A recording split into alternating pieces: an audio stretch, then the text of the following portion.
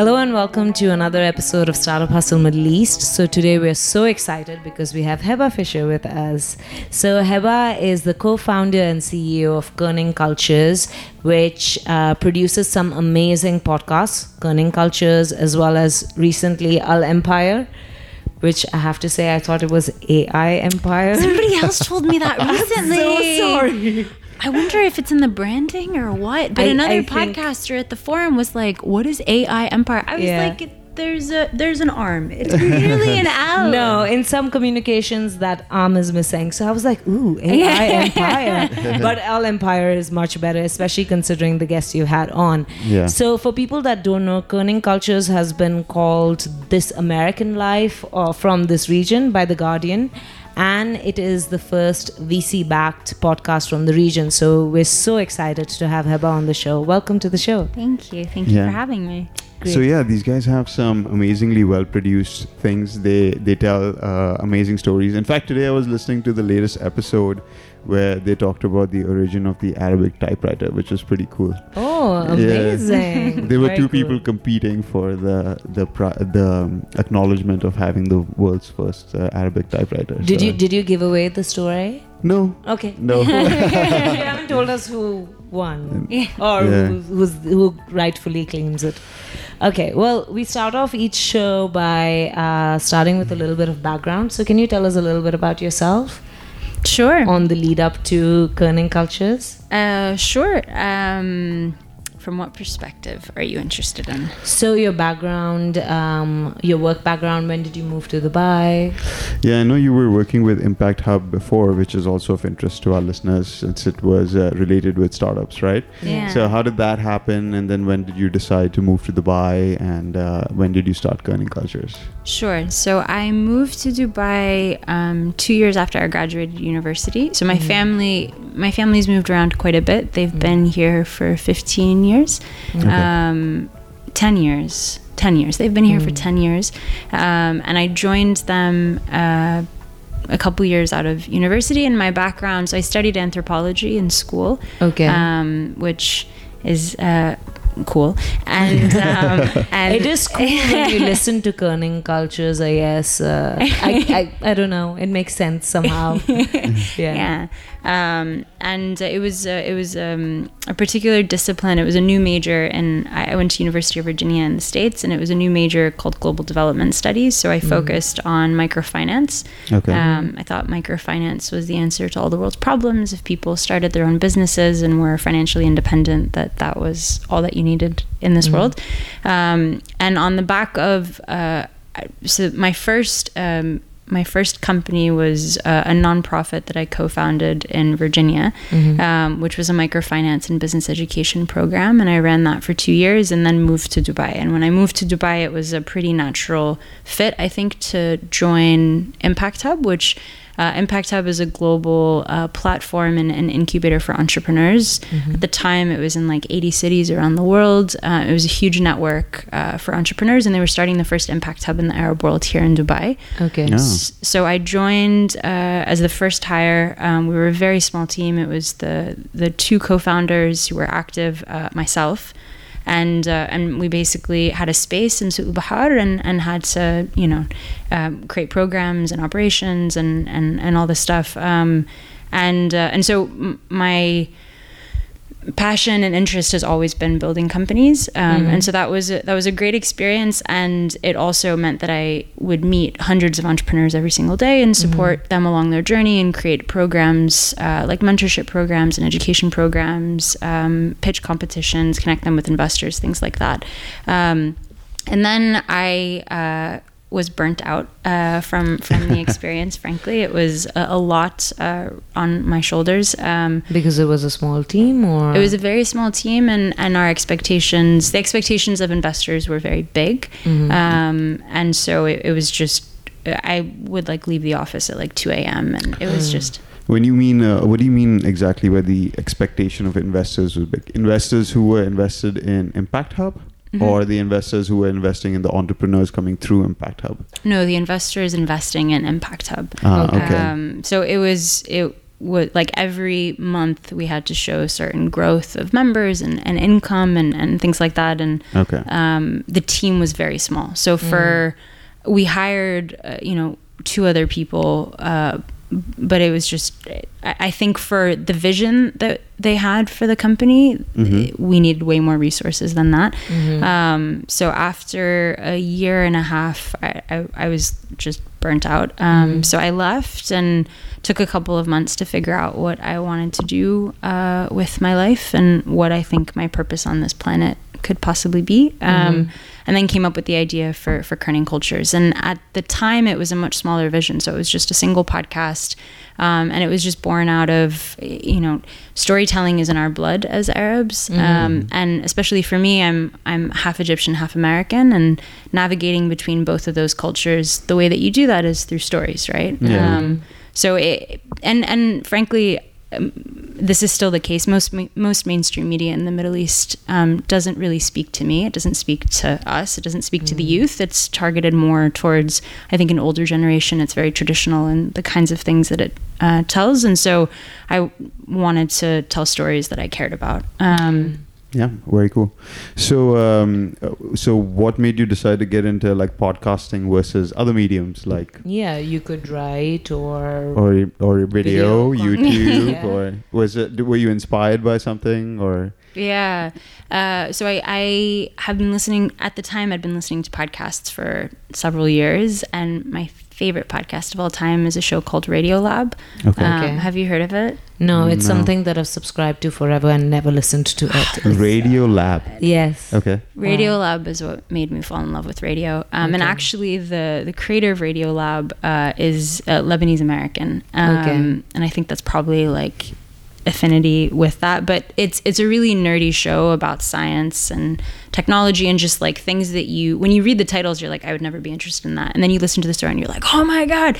And it becomes the topic of all my conversations. Like my cultural references come from Radiolab. Like Oh, that's really? Okay, wow. So it's technology based, huh? it's tech, it's science, it's like Okay. it's just really good storytelling. I like Okay. nerdy podcasts like Yeah, that. I've been yeah. listening to this show called Explain the Universe recently. Ah, cool. Which And is- I was the one so we share a podcast account. Yeah. So, so I was the one that actually downloaded it. I listened to like 10 minutes of it. I was like, I can't. Yeah. But it's really, really good. Yeah, so the show's format But is not- there's a comedian and a scientist, and they both talk and they basically choose a topic, like whatever. It could be something Black like hole. it's usually like a very intense scientific conversation, but like they kind of make it humorous and funny, and like they talk about it in jokes and stuff. So it's Is it a interesting. comedian or an he's a artist? comic. Comic. He's a comic. Yeah. Yeah. Sorry. Yeah. So okay, cool. So Radiolab, you thought that this is a great platform for storytelling podcast. This is a great example of the kind of storytelling that I would love to do. So I started, and I think what really kick-started Kerning Cultures was so MIT Arab Enterprise Forum does a competition every year, which I think is a fantastic platform. And so they did a call for people to send in applications.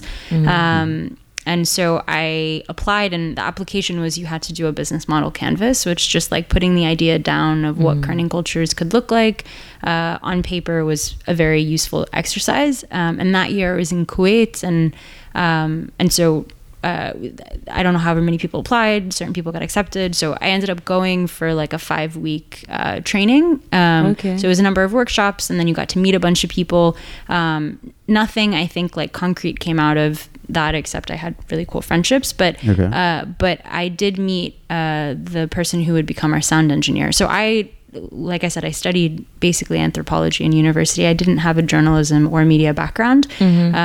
I write well, but that has, that translates somewhat, but learning how to use audio equipment and learning how to tell stories well with sound was a very, very steep learning curve. And Ramzi Bashour, who was our sound engineer who joined us first, really taught me so much. And so that's how we started. So when you went for this program, did you already have some content that was out, or you were just starting out and had an idea of what kind of stories you want to tell? Yeah, we hadn't recorded anything at all. Yeah. So I remember when I first discovered Kerning Cultures, which was at the Middle East Podcast Forum, which you also organize, which is very cool. Co-organized, yes. Co-organized, yeah.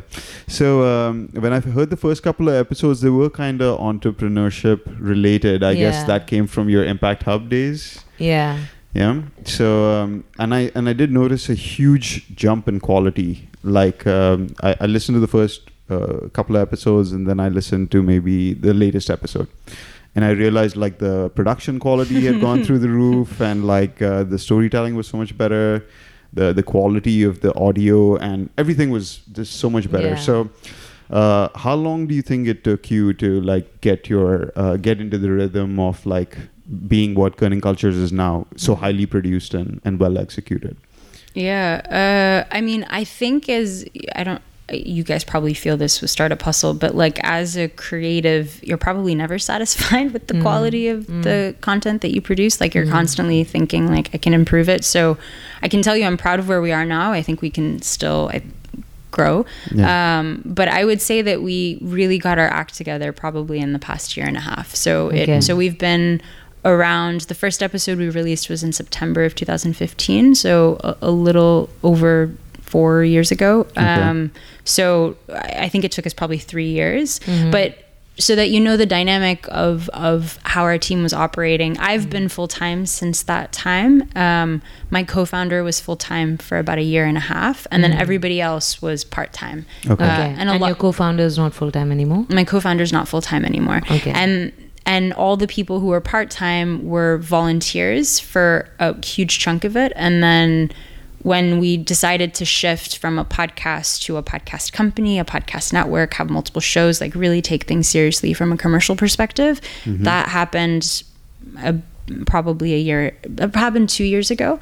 And so then we started to give equity to some of our team members. We started to be able to pay them. We had an injection of capital and an investment. So we were able to actually bring people on full time. That was a year and a half ago. And I think that's what really tipped the rigor of the quality of our production, because before it was just kind of a little bit all over the place. Now you have a committed team that actually has stake in the company, so I think it does make a difference in like how much you're going to push yourself. I think a couple of things I noticed right off the bat, like now that I'm producing a podcast myself, like I tend to notice other podcasters when they do things and I'm like, oh, how do they do that, or how do they do this? So I realized the sound design that you guys have really good is really good. Like you'll hear like little like things in the background of when people are talking, and that just brings in so much immersion. No, for sure, you're definitely painting pictures with your stories, and and I mean, we listen to other podcasts from the region, and they're doing some really good content. But when we compare it to like, I don't know if you know of Gimlet Media. Yeah. So I listen to a lot of podcasts from Gimlet Media, and everything from like, walking up to the interviewee and, like shifting around while having your cup of coffee. All of those things really puts the viewer there and hooks them. Like, I think that's why Serial was so successful as well, because I mean, aside from being a really captivating story and all, it was also that all the conversations with Adnan, like you heard the crinkling of the phone, and it's beautiful. So you guys are doing a really good job, and I think it inspires other podcasts from the region to also produce better content, high quality stuff. Higher quality. You definitely raised the bar. Thanks. Thank you very much. So but speaking of that, like you guys put a lot of time into producing your content. It's well researched. You have multiple interviewees in each episode, and on top of that you do so much sound design and sound layering work. Doesn't it take you guys a really long time to produce an episode? One episode, So I would say we have we technically have 3 shows under the Kerning Cultures Network. One is like, it was an experiment in Ramadan of 2016, and it was a good experiment, but it's not an active show. And then the 2 active shows that we have are a radio documentary style show that's also called Kerning Cultures. It's our flagship show. That's the one that The Guardian compares to the This American Life of the Middle East. And then the second show, which we just launched a month ago now is called El Empire. And so El Empire is a lighter lift production because it's more of it's our first interview style show, highly curated. So we sat with a number of our guests, so guests like Bassem Youssef or Hamid Sinnu, Fetcher, Joy Ajlouni of Fetcher, Hamid Sinnu, the singer-songwriter from Mashru'a Layla. We sat with our guests for, maybe an hour and a half, 2 hours, and then we edit it down to a 30-minute, 45-minute episode. So there is curatorial input. But the production lift is I would say it takes us maybe a week to research a guest, the time for the interview, and then post-production is probably another week to 10 days. That's a light lift. That's a light lift. I'm curious. And how long does it take? So for our radio documentary show, Kerning Cultures, the average time I think is probably 3 months to put together a story. But we're working months? but we're working on multiple stories simultaneously. So the typewriter, A Tale of Two Inventors episode that we just aired today, Ahmed Eleithi, the character who you heard in the story, pitched us that story last December. So we've been working on it like in the background. So we'll do an interview 1 month, and then we'll like work on 5 other episodes, and then we'll come back, we'll do another interview. So I would say if you pack it all together, it's probably 2 to 3 months, I think, of time of like active working on the episode. But it's it's a film in your ear. Like it's like a full on production. And the reason that we put so much effort into it is because we want this content to last, right? So you'll notice the other thing for both of these shows, and likely moving forward, although who knows, maybe we'll decide to do more of like a daily show or something that I don't know. But for the most part, the kind of content that I'm really excited about and our team is really excited about is evergreen content that you can come back to in 3 years and it's still relevant. And the quality of the production is high enough that people, it's still going to be just as immersive in 3 years as it is today. Yeah, so you might not know, but my background, like in production of video, audio stuff, like is in YouTube. So I've been doing YouTube for the last 3.5, 4 years. That's why this is such a legit setup. Yeah, so that's why I have the setup and the cameras and all that. But what I learned on YouTube was that in YouTube, it's you can't have like one episode coming out a month or like in 2 months, because then your subscribers aren't going to stay with you. So it really taught me to produce content and at a reasonable quality, not at like a very high-end quality, but like a reasonable enough quality to put it out like almost on a weekly basis. I think it's good quality. But I mean, but I'm so biased. No, the thing is, like, I spend maybe 4 or 5 hours producing one video a week because I don't have more time than that, right? Yeah. But if you spent 5 days producing that video, it'll be you can add sound design, you can add like so many layers of stuff on top of it, color grading, special effects. You can do so many things, right? So that's what even this podcast, like, I don't really have too much time to like do so much stuff with it. So it's amazing what you guys are doing, and you're both working full time and doing this on the side, and you have a kid and a dog, and your mom is here. Like, no, bless you. Yeah, and also Sid has a business. Yeah, we have a business running. So it's challenging, but we enjoy doing the podcast because we get to meet interesting people like yourself. Yeah, and we get to listen about your stories. And oftentimes, what happens is after the podcast, before the podcast, we'll talk about things that we like to listen about startups, about business ideas. So it's always interesting conversation. We get a lot of value from it, I think. So I'm very curious to hear about what made you decide that it's time to raise funding for your podcast, and how did you go about it as well? Yeah, and secondly, speaking of raising as well, like the financial side of having a podcast business in this region, like what do you think the long-term prospects are, like in terms of financially for you as a return for your investors? Yeah. Okay. So part one, how did you get to raise? So how did we decide to fundraise?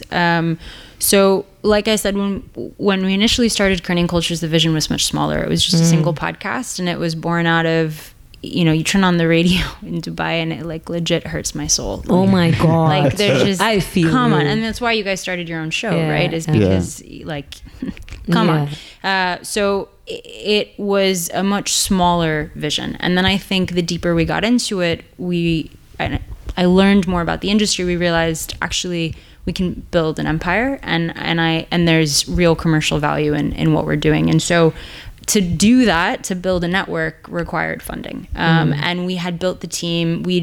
Our style of production is very new for the region, as you guys saw at the podcast forum this weekend. I think there's a handful of podcast players who are focused on narrative-driven production. Like Salt is a really great example in Jordan. There's us. Finial Media here is focused on storytelling. But for the most part, the style of production, like for all of us, it's very new. And so we had spent 3 years basically training a talent pool as we were teaching. Like we were teaching ourselves, all of us, and learning. So we had the team, we had the idea, we had the vision, and we just needed the capital to actually achieve it. So that's when we decided to fundraise, and I started fundraising in August of last year, and we closed our round in May. So it took like 8 months to close the round. But from entrepreneurs that we speak to, the lead time to close is long, especially in this region. Yeah. So did your background in Impact Hub help you in defining like how to pitch to investors, considering that you had met so many founders? So did all of that play a role? I think the sort of value from being at Impact Hub was the fact that I had built something of a reputation, like a name for myself in Dubai. So a lot of people knew me, especially in the startup circle. And I think I think that's probably the biggest takeaway. I wasn't involved in the fundraising process for Impact Hub, so it wasn't like an experience that I could pull across. But I was involved in the fundraising for the first nonprofit. So we've raised $500,000 in grants and donations, which is a different ball game. So raising grant funding is different from raising venture capital. I would say I think like my skill set has always been to build things, and so I think that's probably what translated. In terms of like how we were able to do it, it was very much selling the vision of.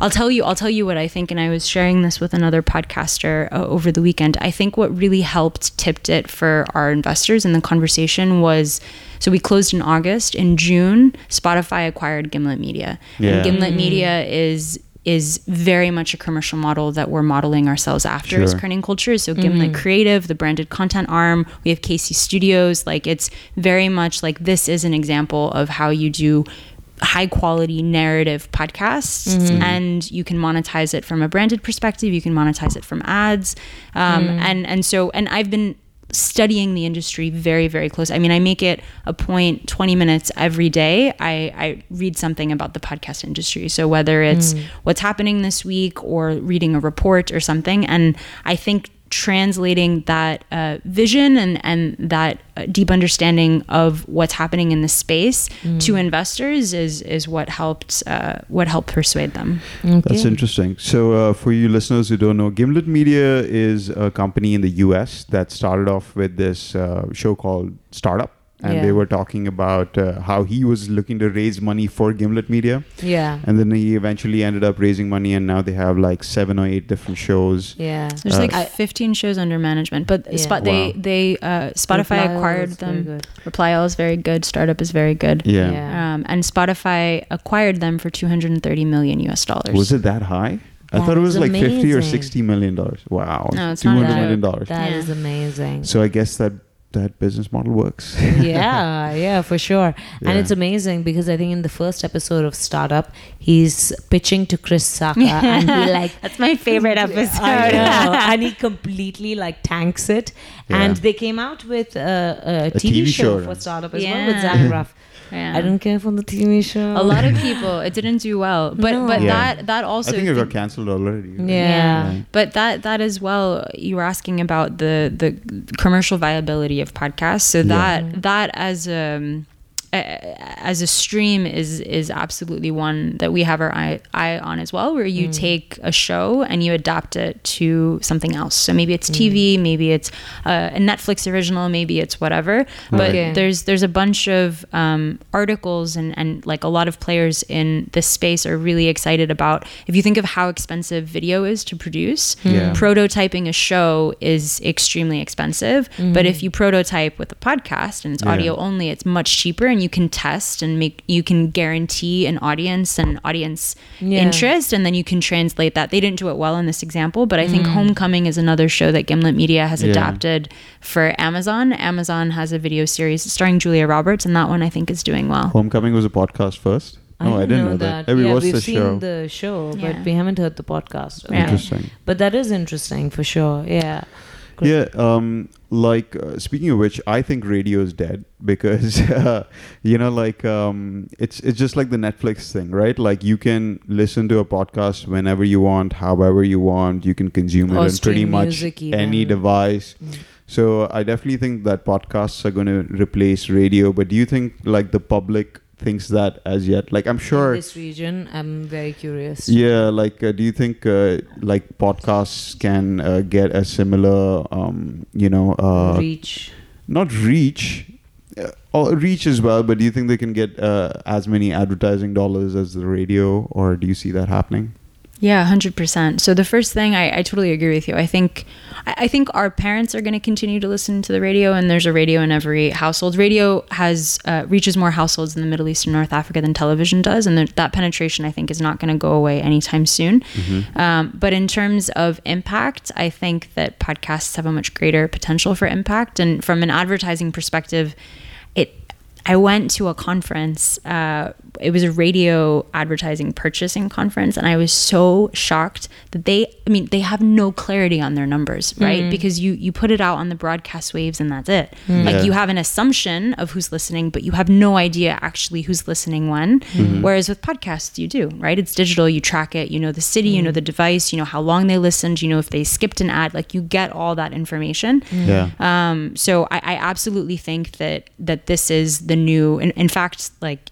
I think it's a genius idea to go to radio advertising budgets and then tell the brands, you should divert it to podcasts because this is where you can actually, you can track and conversion and referral links. And it's not, I think the problem certainly with radio in this region is that it's so saturated with ads. So saturated with ads. Really poorly produced really poorly ads. produced Like I'm in advertising and it hurts me that there are ads which follow the same format all the time. Oh, have you heard? Oh, no, I haven't.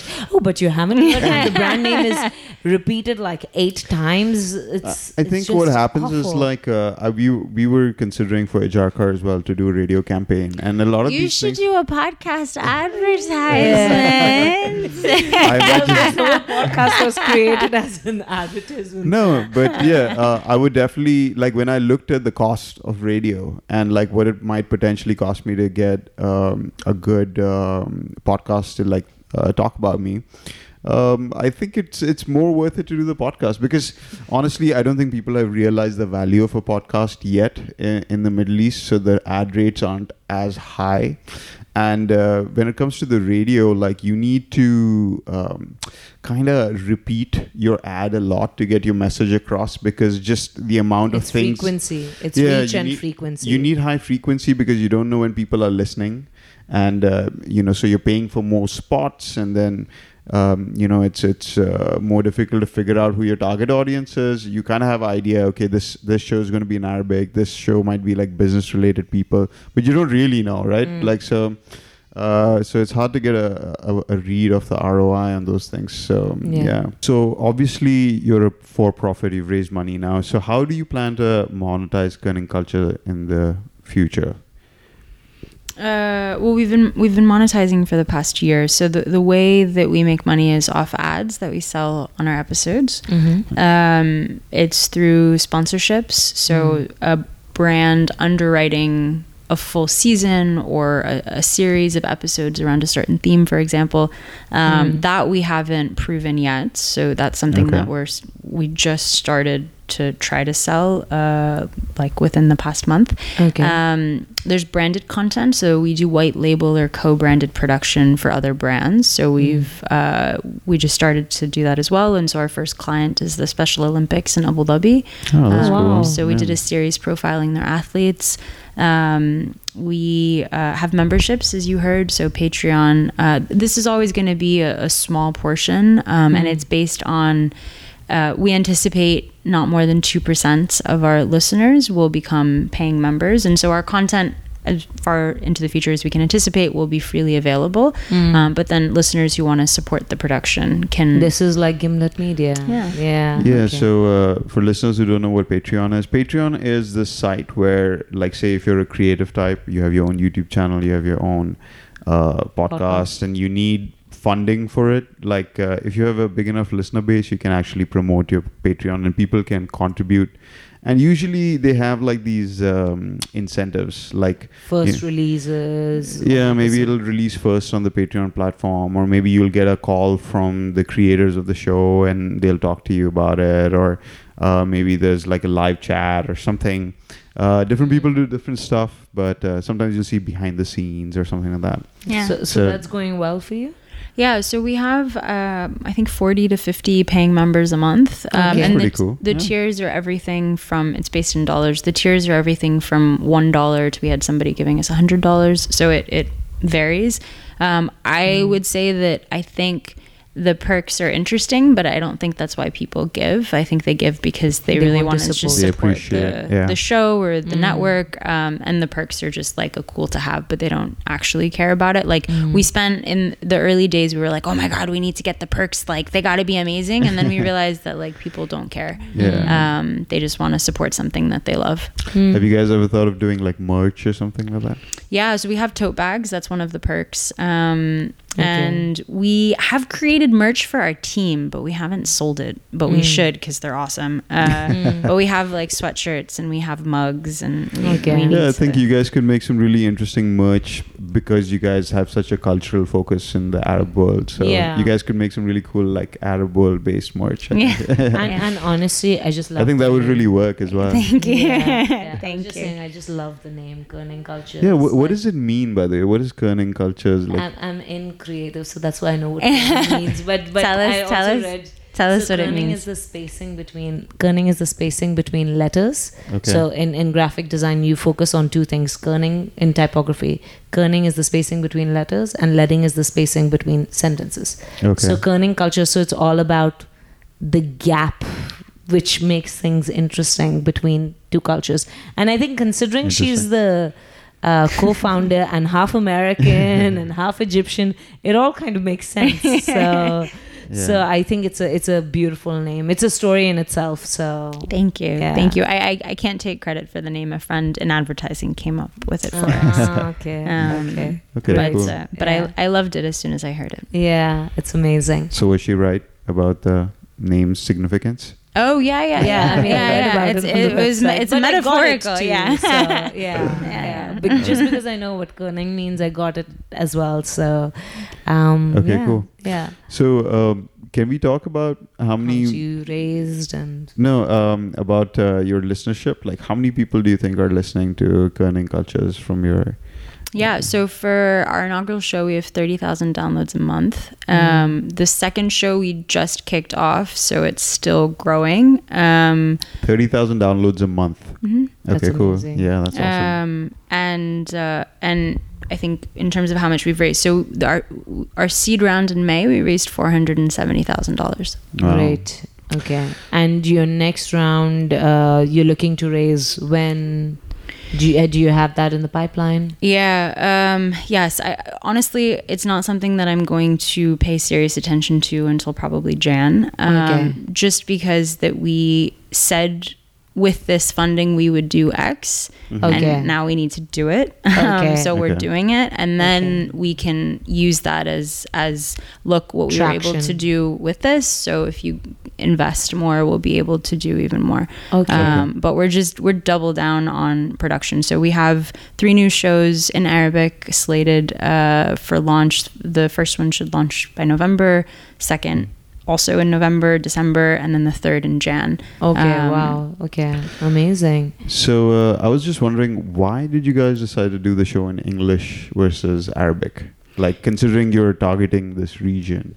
Yeah, well, the first show that we launched, I mean, like, being in Dubai, it's kind of an unfortunate reality that everything happens in English here. Yeah. So I think it was more just a byproduct of like our surroundings, and and we have experimented with some Arabic episodes. So I think like the Kerning Culture show has been this hodgepodge, like catch-all for us to experiment a bunch of different kinds of things. And so we've done Arabic episodes. Those have performed even better than the English episodes. And so that was an indicator, okay, like we need to work on a show. And then it was just figuring out what is that Arabic show. We're always going to have bilingual production because we're catering to audiences who care about both languages. But obviously, if you're looking for growth here in the Arab world, it has to be, there needs to be programs in Arabic. And so that's this second phase that we're kicking off now. Okay. So are you personally more comfortable in English than Arabic? For me, yes, but for our team, no. Yeah. Okay. All right. And where exactly did you raise from? Is it from this region or from the US? Yeah, so we raised from 2 VCs. So one is a Dubai-based VC called 500 Startups. Okay, yes. We're Falcon Startups? Yeah, 500 500 Falcons. It's called Yeah. 500 Falcons. Oh, really? The Yeah. fund, the parent company is 500 Startups. The I fund saw here that in Dubai is Falcons. I saw that in Magnet's recent report. Yeah. Yeah. The second fund that we raised from was a US-based fund called Pod Fund. So they're exclusively focused on investing in podcast companies. Okay. We were in their first batch, and along in their batch, which is really cool, is Pushkin Industries, which is Malcolm Gladwell's podcast company. Oh, wow. Yeah. Okay. Amazing. So those are the 2 funds, and then we raised from a handful of angels, and they were here, they were in Saudi, they were in the States, and in Egypt. Okay. Amazing. And all those people that invested, do they also form part of your board of advisors? Do they share comments on creative content? They shared comments on creative in that they listened and they loved it, and like, oh, you should do an episode about this. Like from that perspective, we have a monthly report that we send out to investors and partners that is about sort of our confidential business information, and all of our investors are on that. But they don't really have any creative control, or they don't really give much in terms of creative direction. No, and that was extremely. I would never be part of the conversation. It doesn't make sense. Okay. Yeah, I think so. The fact that we raised a seed round as a media company, as a podcast company, is like pretty extraordinary, especially from investors here, because they care about like tech and platforms, and that was a lot of the conversations. Scalability is fine, that we can I mean, that's part of our vision, but I think that a lot of the conversations we had with investors here, and it's a volumes game, 100%. I mean, I spoke with a lot of people. A lot of the conversations were, I don't understand what podcasts are, or like media is really hard to monetize. And I think a lot of them really care about owning the platform as well. So the fact that we're creative, like we create content and we rely on other distribution platforms, was a really big sticking point as well.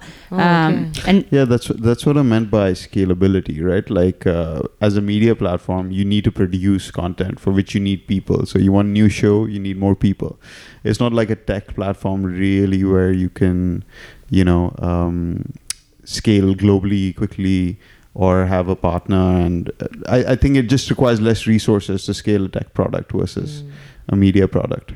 I don't agree, actually, because if you're scaling a tech product, you need more engineers. Like engineers are way more expensive than media producers. So I think for scalability in both, you're definitely going to need more resources. But I think the sort of distinction for some of the people that we spoke with was the fact that we don't own the platform itself. We're just creating content on the platform. So I think that was really hard. And I think the way that we were able to rally the really awesome investors that we have was by the quality of our content. And so that was the first thing, obviously, that they listened to see, like, oh, okay, like you actually can produce really good stuff. That I think that can set the standard, as you very kindly said, for what podcasts could look like in the region. Yeah. And then the second thing I think is that they really believed in us as a team.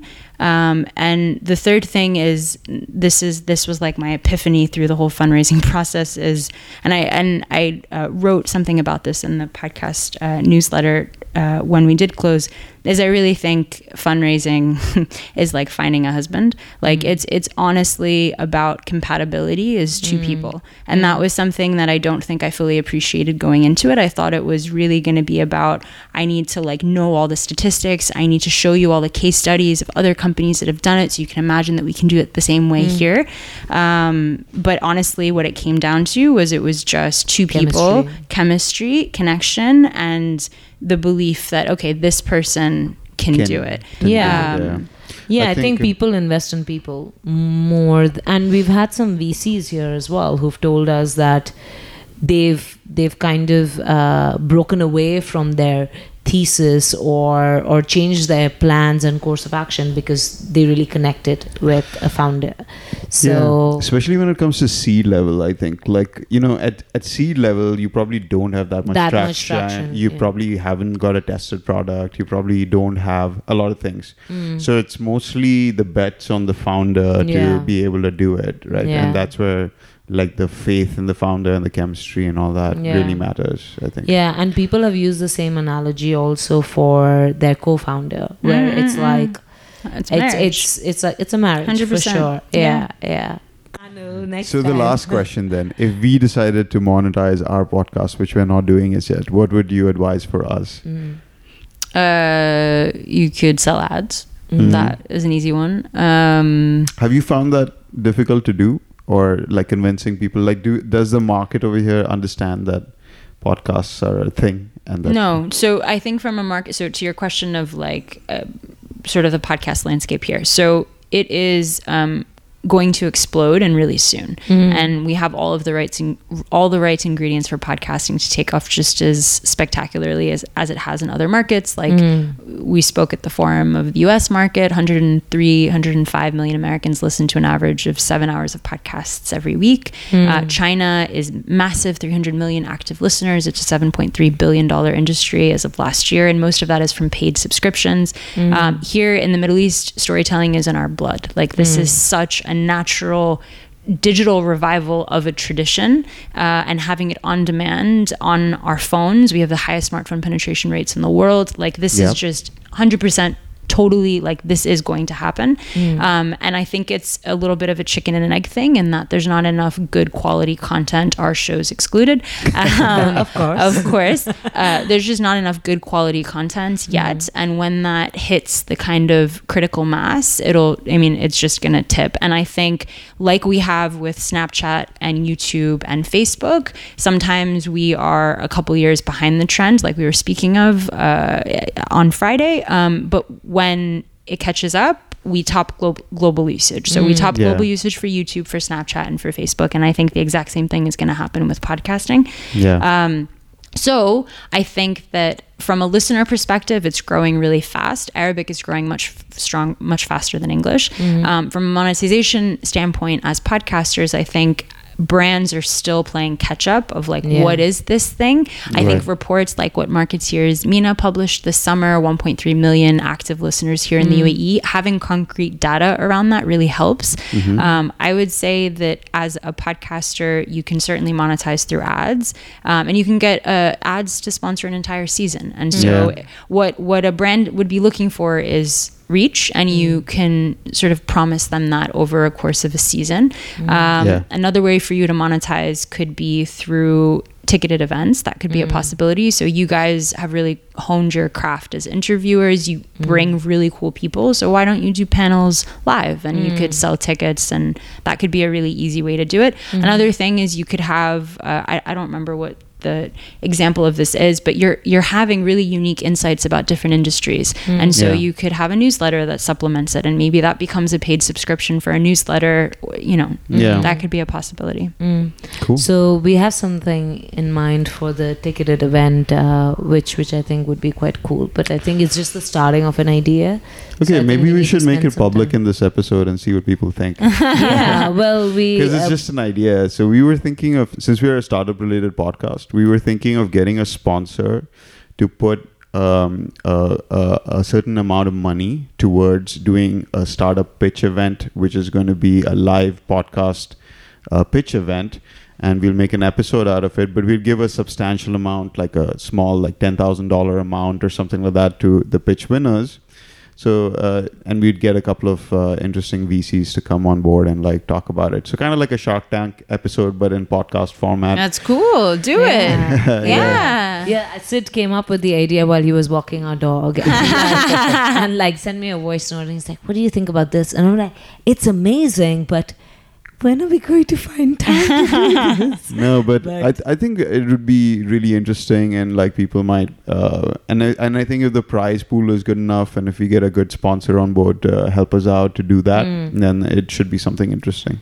Okay, so let's leave that to our viewers as well. Tell us what you think about the idea. We broadcast through Anchor, so leave us a voice note. In fact, flood us with voice notes so that it's really easy for us to get a sponsor who's going to invest that money. Yeah. And let us know if you would want to take part in a startup pitch competition. In fact, you know what I'm going to do? I'm going to leave a link in the description to like a Google form with a few questions. So if you want to participate in something like this, like we'll just collect your email address and then maybe we'll reach out to you once Cool. we decide to go Yeah. ahead with this. I love May- this. We've come up with this, whole Maybe if we plan. get- With Eva in the room, amazing. Yeah, maybe if you get enough email addresses, it'll be easier to get a sponsor on board as well. Yeah, That's cool. That's awesome. Cool. No, but that's really, really good insights. And I think when you say that you spend a good amount of time researching the platform, the industry, and the news, I think that probably has resulted in investors having a lot of confidence in you, and it comes through. It comes through when we talk to you, and it comes through from you hosting events like Middle East Podcast Thanks. Forum, and you're going to be speaking at JITEX soon as well. Yeah, on Tuesday. Yeah. Okay. Future Okay. stars. No, JITEX Technology Week, no? I'm not sure. It's Don't- JITEX Technology Week. No, the Future Stars is a startup thing. I know, but it's not that. So she's talking on the age of disruption or Okay. Yeah. something like that. Yeah. Anyway. Yeah. Anyway, guys, on that note, thank you, Heba, so much for being Thank on the you. show. Thank you for having Um, me. Thank you. All of you guys should go listen to Kerning Cultures because it's awesome. Kerning Cultures and Al Empire. It's Yeah. not AI. Guys. Yes. Yeah. So we'll make sure we leave Links. in the show notes. Yeah. And if you're watching this on YouTube, they're going to be in the description. Please make sure you leave us a like and leave us a review on whichever podcast platform you're listening to, because that helps spread the word. And hopefully these algorithms will help us out and spread the word a little bit more. So thanks, Heba, again. Thank you. Thank you both. you. And keep on hustling.